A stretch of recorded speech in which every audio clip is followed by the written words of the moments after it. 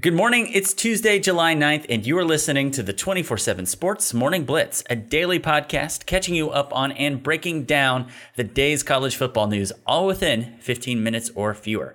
My name is Connor Tapp, and I'm joined usually on the other side of a Skype connection, but today on the other side of the podcast studio by 24/7 Sports college sports editor Trey Scott. Trey, what's going on? Good morning, Connor. Good morning, everybody. Today's big news: Kansas star Pooka Williams is back after a 7-month suspension from the football program stemming from his arrest of a domestic battery charge in December. The star running back will miss the August 31st opener versus Indiana State, which is an FCS school.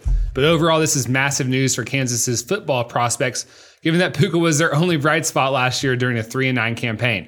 As a freshman, he was a first-team All-Big 12er, and he rushed for over 1,000 yards with an average carry of 7 yards per carry of 7.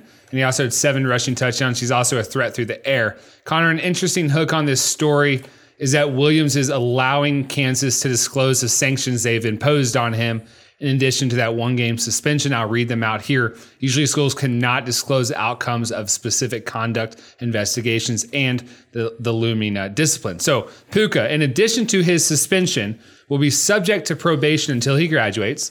He will have monthly meetings with a university conduct officer. He will have 40 hours of community service to do, and he will have to complete a sexual violence accountability course through Kansas's Sexual Assault Prevention and Education Center.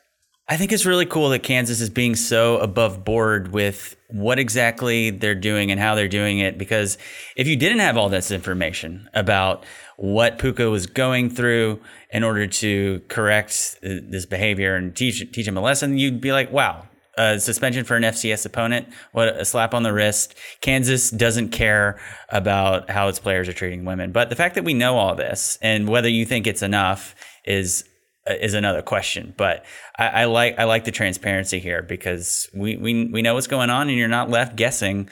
It's good. Jeff Long's the AD's kind of been a baller this offseason. Yeah. We've talked on this podcast about their sort of revolutionary strength and conditioning program, in which those S&C coaches and trainers will not report to the football coaches and the basketball coaches, but instead to medical professionals. And so I'd like to see other schools follow Kansas's lead here. For instance, if Nebraska reinstates Maurice Washington, who's facing revenge porn charges in California, and suspends him for 1 game, well, I'd really like to see what else he's doing.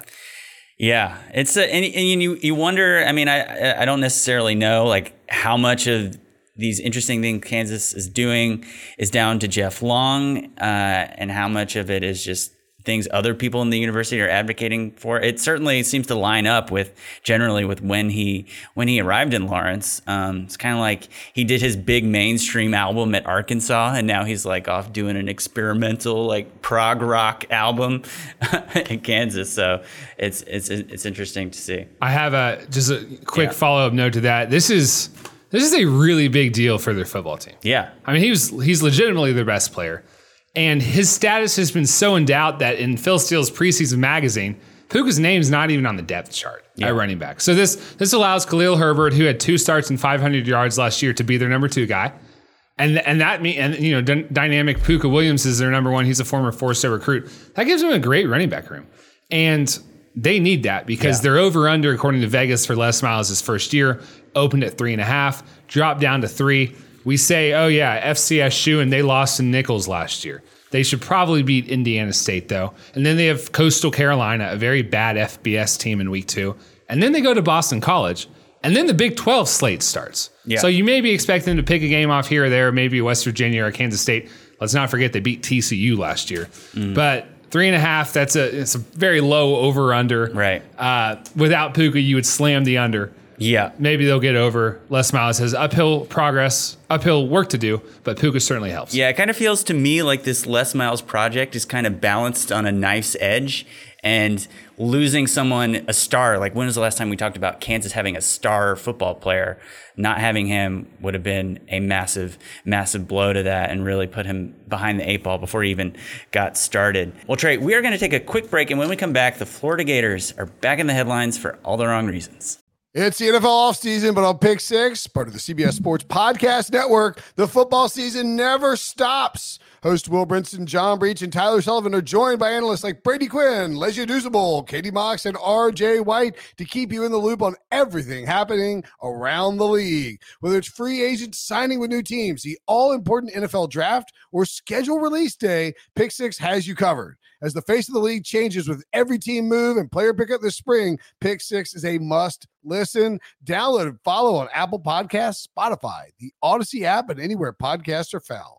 Welcome back. We've got another unfortunate Florida Gator headline, but in this instance, the bark is worse than the bite. Brian Edwards on Monday made an announcement that he's leaving the University of Florida, making it 9 players to transfer from the Gators this offseason. But the cornerback was arrested in May on misdemeanor battery charge, the charge was later dropped, and he was a reserve player at best, playing sparingly the last 2 seasons. So expectations for his contribution in 2019 were pretty low.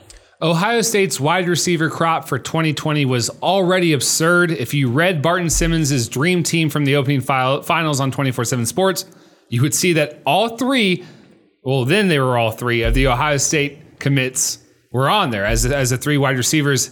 And then on Monday, Ryan Day got even more good news as electric slot type Mookie Cooper announced his commitment. The number 64 player in the 24/7 Sports composite, the St. Louis product, was once committed to Texas. He gives Ohio State 4 wide receiver commits in the class of 2020, including number 5 overall prospect Julian Fleming. Last year, if you might remember, they got 5-star wide receiver Garrett Wilson. Ohio State is going to be loaded at wide receiver for years to come.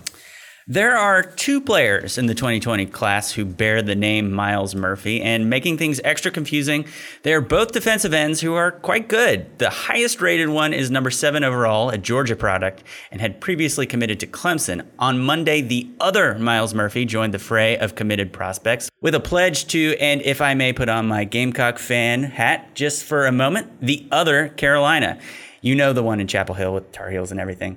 South Carolina had previously been the crystal ball favorite for the Greensboro, North Carolina product. This Myles Murphy is the number 117 prospect in the 24/7 Sports composite. Lastly, there are 46 days until Miami and Florida meet in week 0 on August 24th to start the college football season. Hang in there, everybody. We are getting close. That's going to do it for today's episode of the 24/7 Sports Morning Blitz. If you enjoyed what you heard, make sure to leave us a 5-star rating on Apple Podcasts and tell a friend to check us out. For Trey Scott, I'm Connor Tapp, and we'll see you bright and early on Wednesday for the next edition of the 24/7 Sports Morning Blitz.